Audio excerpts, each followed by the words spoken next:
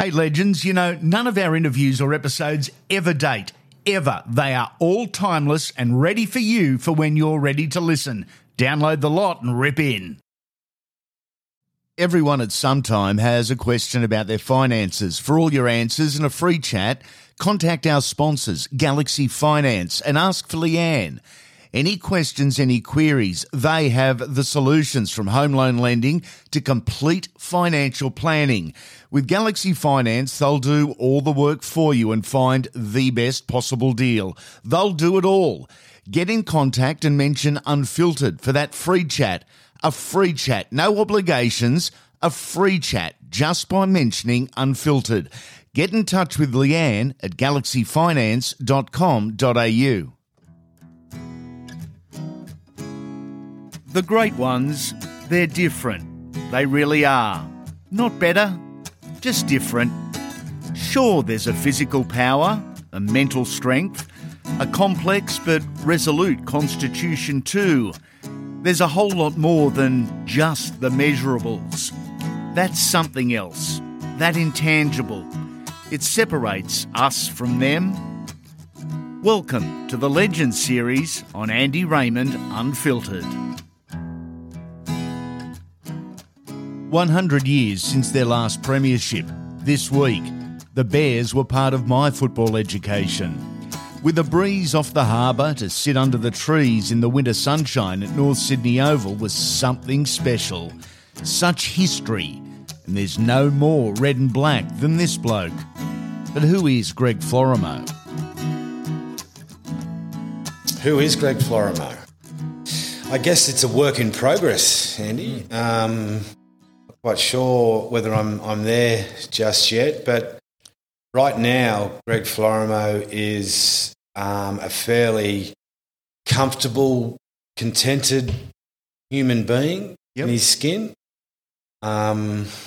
with a desire of ambition and inspiration still to go, but certainly looking at what life has been for me now or in the past and what life holds for me in the future. Sort of, I guess I'm in that little reflective period of my life. Yep.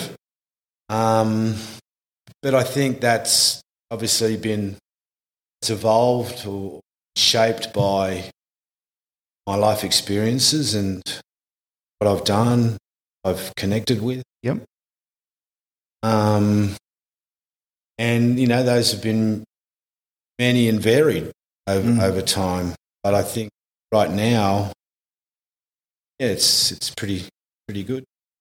You are seen by all and sundry as the red and black of the North Sydney Bears. It's 100 years this year. It's 100 years this week since the mighty Bears won their last premiership. Very cool, very special time for the club. It is. Yeah, it is. We don't have too many to celebrate, and we've made a point of this year just tipping our hat to the 1922 team and doing a few things. And one of those things is like having the red number on the back of the jerseys, which is what they did in those days. So it's been a good season. Lots of energy around the place. Yep. Not only the celebration of 100 years, but we've got two new girls teams, or one new girls team come in addition to our current women's team. And they bring a lot of energy and influence to the way the footy club is. So with that going on, and then there's this potential thing of maybe this could happen back into the NRL. There's lots of things happening. It's a nice place to be. Your love affair with the Bears, officially it started game 1 for you, March 22, 1986. It was round 3. It was your debut. Were you a Bear growing up? Yeah, I was young. We were living at Willoughby, so I jump on the 257 to Balmoral Beach, get off at Falcon Street there, come up to the ground, do my time watching my heroes, I just saw Billy Hamilton and Johnny Gray, those guys come onto the field, big men, and to do that. So I was a fan, definitely. and then I realised at a young age that I loved playing footy, and maybe I could emulate some of those boys one day, and wanted to play on that oval. Do you remember debut day? Against Canterbury? Yeah. I do. I remember it because there was a lot of fanfare and fuss about it. Yeah. I'd actually played the week before in this National Panasonic Cup. Yep. So that wasn't the premiership proper, so it wasn't recognised, but I was up against Mal that night. Midweek footy, kids. Midweek footy. Yep. But yeah, that particular day was... it was made famous because I had headgear on, and I'd fallen off my skateboard the day before, and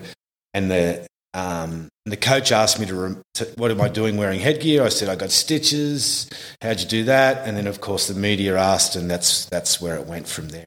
A bit of a story of it. A skateboard kid. You were a baby. You were 19 at the time of your first grade debut. Younger audience listening to this would say, so what? That's not a big deal. I tell you, in the mid-'80s, it was a big deal. Guys now are far younger getting into first grade. It was an exception to the rule back then. Fair call? Absolutely. Well, you had 3 grades on one day. You were under 23s reserve grade, or it became third grade reserve grade, and then first grade, and you had to earn your stripes. And if you had a good game in under 23s, well, you might sit on the bench for reserve grade. And if you had a good game in reserve grade, you might sit on the bench in first grade, and that's all you wanted was to stick around. And you'd look in the dressing room, and they'd say, "Hello, can you put on a jersey?" And you'd say, "Ripper, I'm on the bench." So it was always exciting to get there. But I only played a few games, half a season in reserve grade. But I learned then that it was about sort of self-protection out there. You had to get in before you got. Yeah. So it was about running hard, tackling hard, and hopefully your body stood up to it. So that's the way I went in. As a young bloke coming in, you would have been a target for the grizzled old veterans, especially in the middle of the park. Can you recall any particular opponents that decided they may pay some special attention to you? Welcome to first grade. I always liked the players that came in with a bit of a reputation for hitting. So Peter Johnston at Parramatta, I'd single him out. I'd go righto, and I'd run at him as hard as I could. Ronnie Gibbs at Manly, I'd aim for those guys. Cement at Canterbury, David Gillespie, I'd say righto, because I always thought if I wasn't ready for them, they were going to get me. So I was going in first, but that was my mindset. That if I saw them in front of me, I wasn't looking away at defence. I was just going to go at them and not give them the chance. Is that what separates you guys, you elite guys, from the rest of us that didn't make it? My logic says to me, if I am lucky enough to play first grade, I'm running the other way from David Gillespie. I'm not going anywhere near Ronnie Gibbs. You guys see it as a challenge. It motivates you. It drives you. Well, it's probably a smart approach, your approach, but I think it's about challenges. And if there's a challenge in front of you and you're a chance of winning that challenge, well, take it on. Take it on. And that's what I always thought. And I think it's about the mechanics of the game. And it was about getting that quick play the ball. And I know that, I'm not going anywhere. I'm not going to give them a dominant shot. I'm going to get this play the ball as quick as I can. So I'm going in to go over the top of him. Just get ready for that next play. 86, what a footy side. In it, guys like the late Olsen Filipina, Clayton Friend, Mark Graham. Genuinely tough men. You were safe.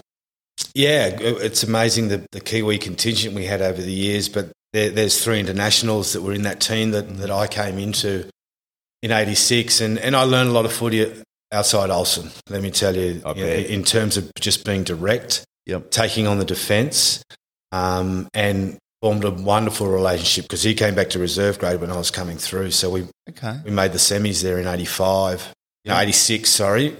because he was dropped back.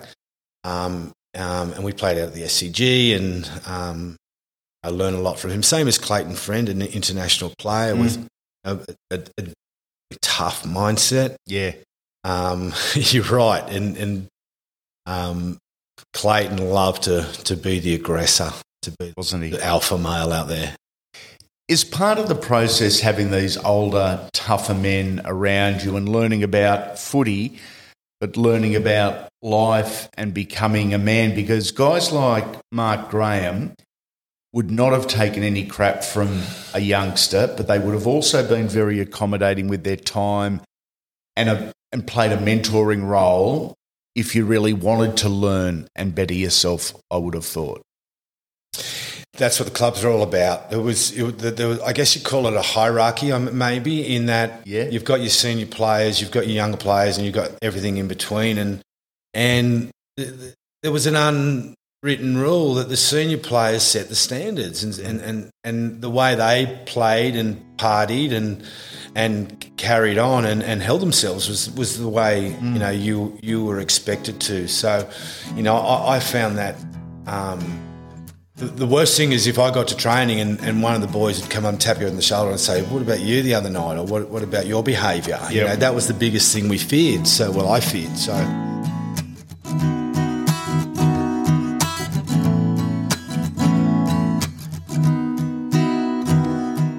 everyone at some time has a question about their finances. For all your answers and a free chat, contact our sponsors, Galaxy Finance, and ask for Leanne. Any questions, any queries, they have the solutions, from home loan lending to complete financial planning. With Galaxy Finance, they'll do all the work for you and find the best possible deal. They'll do it all. Get in contact and mention Unfiltered for that free chat. A free chat, no obligations, a free chat just by mentioning Unfiltered. Get in touch with Leanne at galaxyfinance.com.au.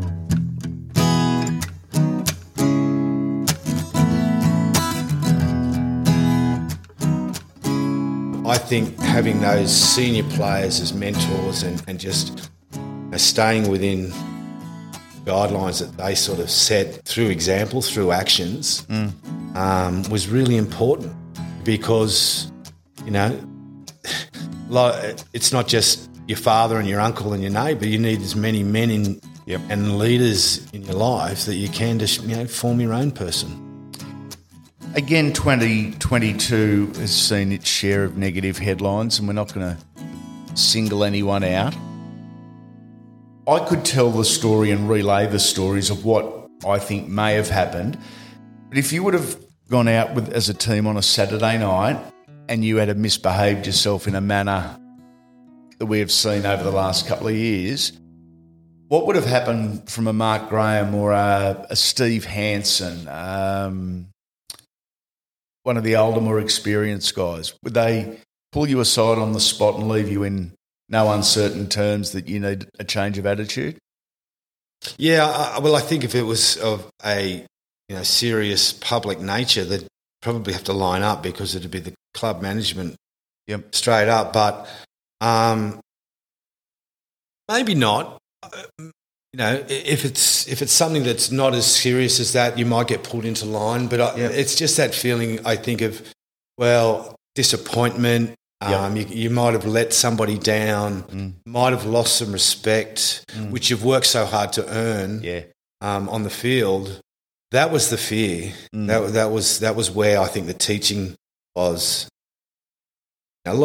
Sometimes you'd get a tap on the shoulder and they might say, wouldn't be too much about off the field, but on the field, come on, we need you to work a bit harder, or need you to turn up here in attack or defence.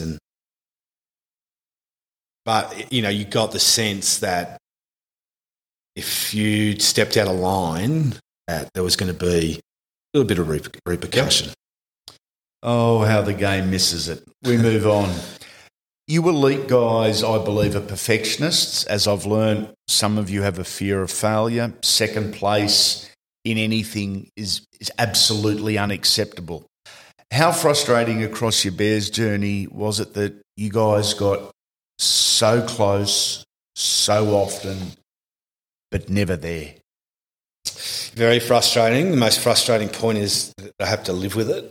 Yeah. But it still doesn't take away from the fact, the brilliant things that we achieved, the relationships that I developed, people that I got to know, the places that I got to go. And that's the way I've got to look at it. If I look at it any other way, it can be totally depressing. Yeah. And, the amount of people that come up and talk about what if, what could have been, And it's, what could have been, might have been, but at least I was in there in the battle. Absolutely. And I comfort myself with that, and it also drives me to try and bring success to the club now. galaxyfinance.com.au. Ask for Leanne for a free chat. Is there one missed opportunity? Is there a moment, a game, a year that if you could just have that one over again, you could change it? Yeah. Oh, look, there was 4 years we got to that penultimate game, but I reckon 97 where, we fought back to a lead with 10 minutes to go, I think it was, and so tight it came down to a field goal or a goal missed. After 94, 96, 97, 91, I just thought, I'm not going to get another chance. Yeah. This is it. I did a Legends Series interview with Wally Lewis last year. He told the story of being approached by Norths, saying yes, until his dad said no. In a hypothetical world, the king arriving, the likelihood of others following, things could have been so different from that one moment, couldn't they? Yeah, well, You're looking at me like you're unaware of the Wally story. I'm not.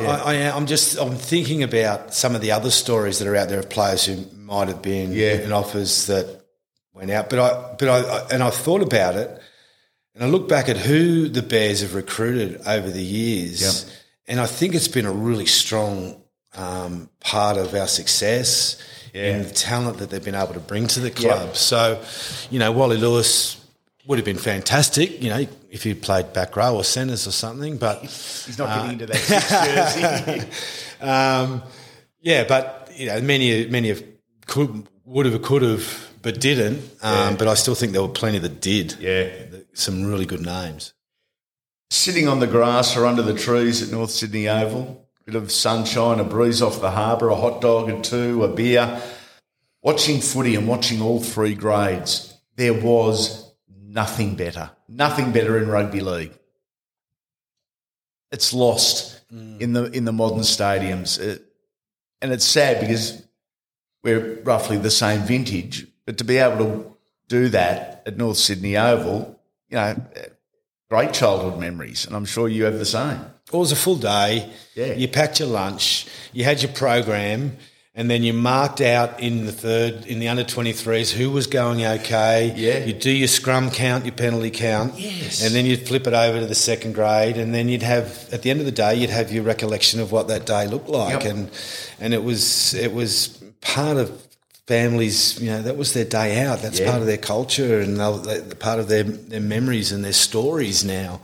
You can still go to North Sydney Oval, but it's not the same with one game. It's still beautiful, a wonderful place to watch the game. But we have a retro round this weekend where we have things like the footy doubles, the doubles on the main coming back. We have, a number of other little things, the cornettos that were sold. Yep. We started on what can we do for a retro round, and there were so many things that we sort of came up with. Yeah. Get the ref dressed in white with a big starch collar. And, all sorts of things. But that's terrific. It's a different time now. Centre 5'8" lock. What was your favourite position? Also, what position do you believe you played your best footy in? Well, it's an interesting one. I think I played most of my first grade career as a 5'8". Yep. Probably a smaller percentage as a centre, and an even smaller percentage as a lock, and an even smaller percentage as a back row. Yeah. So, but then if you look at I came into grade as a centre. Yep. I played for Australia as a lock. Yep. I played most of my footy as a 5'8". I don't think. I remember turning up to training one night as a centre, and Frank Stanton was my coach, and he had a confidant. I'm not sure who it was. He said, this bloke, John or whatever, he said, he doesn't think you're a 5'8". Wow. I said, oh, really?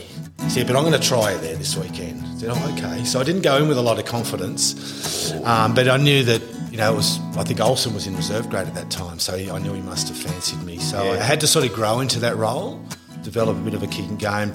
I knew centre was easy because I could run hard and just do the little things, but now there was a bit more responsibility at 5'8", which I didn't mind.